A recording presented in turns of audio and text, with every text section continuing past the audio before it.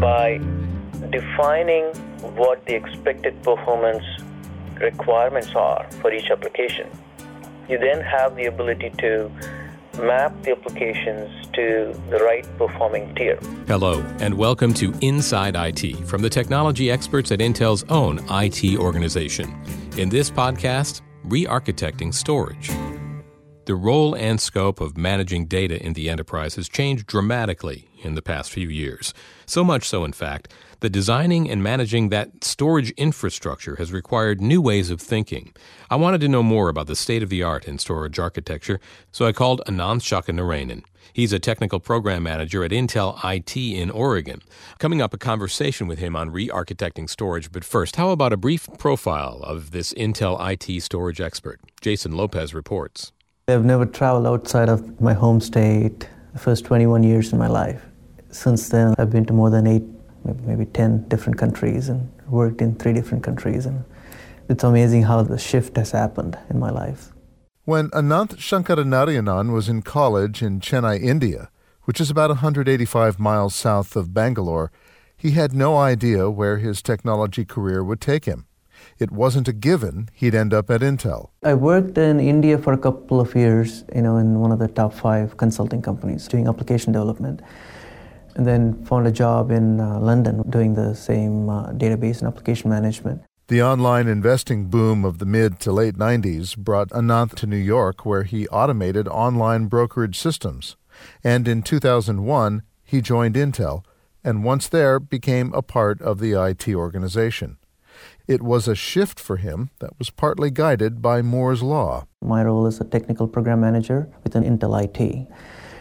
I am responsible for executing multiple programs, one of which is high-performance computing, to provide the highly scalable computing infrastructure and the predictable environment for solving our Intel tape-out operational needs. That is to keep up with Moore's Law every couple of years as process technology evolves. Moore's Law stipulates that microprocessor power doubles every 18 to 24 months.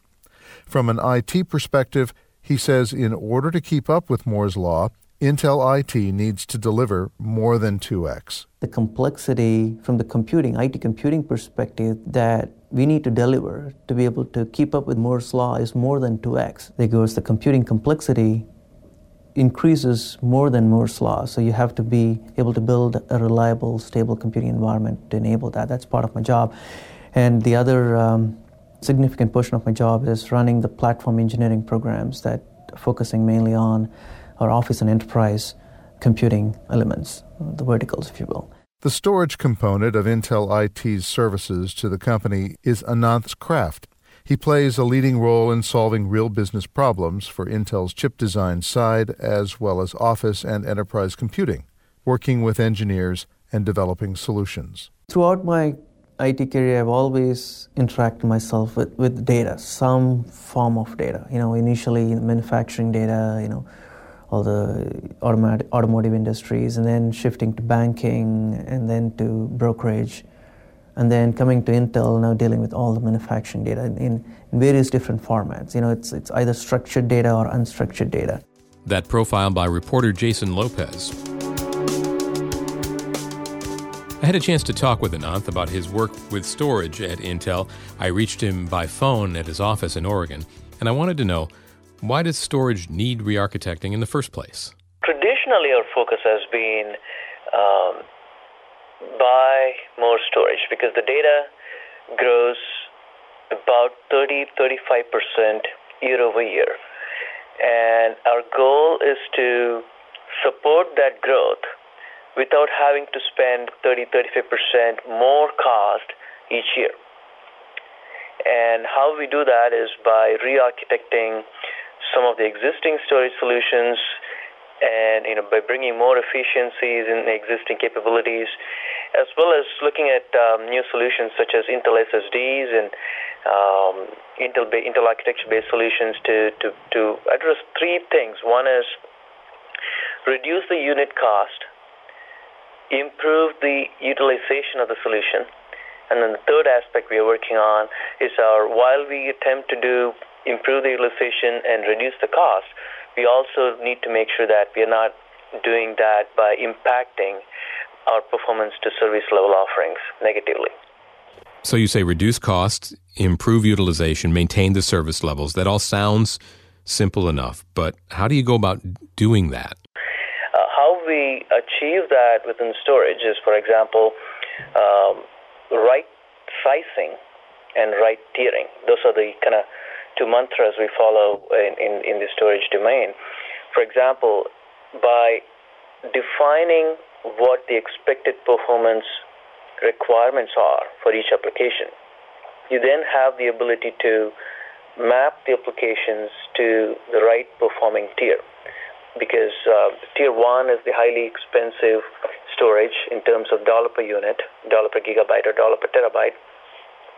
And as we go down the tier, the unit cost reduces over time. So we don't want to be in a situation where all of our applications are mapped to tier 1 and end up paying higher cost for the solution. So re-architecting the storage is the primary driver for that, is to find out upfront what the application needs are and map the applications to the right storage tier. So that is right tiering. The second thing that we do is right sizing. What that means is, if the user asks for, let's say, 100 gigabytes of storage, or let's say 1 terabyte of storage, we don't want to be allocating the entire 1 terabyte at the first shot. So traditionally what happens is, if you give the space that the user is asking for upfront, the chances are he or she is going to take a number of months or weeks to fill that out. So we have to work on solutions that right sizes the storage allocation. Some of the technologies that we have brought in, capabilities that we have deployed, what it does is, instead of allocating the entire chunk of storage initially, it allocates the storage in small chunks. And another technique that I understand you employ is called data aging. I wonder if you could describe that to us.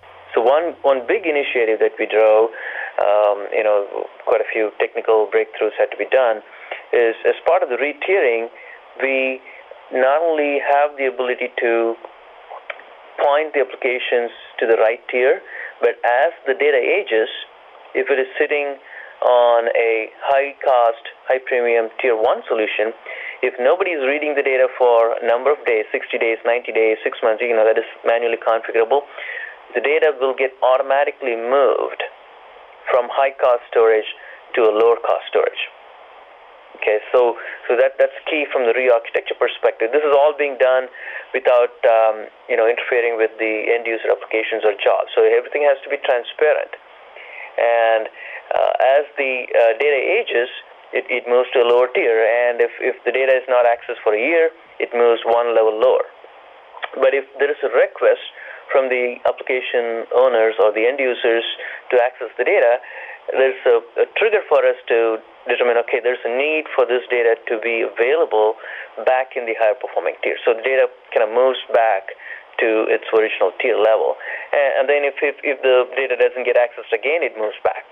So this is purely on the silicon design engineering space. And there are a number of other similar initiatives happening within the office and enterprise and manufacturing domains as well. It's DOME is how I believe you referred to it at Intel. That's design, office, manufacturing, and enterprise. So you have so many different needs expressed by your employees in such diverse areas and over such wide geographies. Has this necessitated a different approach to the way you communicate with the various business units? The primary goal we have taken is to introduce all these changes transparently to the end users. There have been cases where some one-on-one type engagements had to be necessary for specific environments, but in general the goal is to make the transition, right sizing, right tiering, completely transparent to the end user. The end user should not feel that they have gotten only 2 gigabytes when they've asked for 20 gigabytes. But as the application demand increases, the storage subsystem behind the scenes automatically increases their quota, such that their applications do not experience any outage or any delay. So our goal has been to keep the changes and change implementations and the technology and capabilities that we're bringing in seamless as much as possible to the end users. Anand Shakanarayanan is a technical program manager at Intel IT. We caught him by phone in his office in Oregon. And that does it for this edition of Inside IT. For more information, go to www.intel.com/IT. For Inside IT, I'm Paul Lancourt.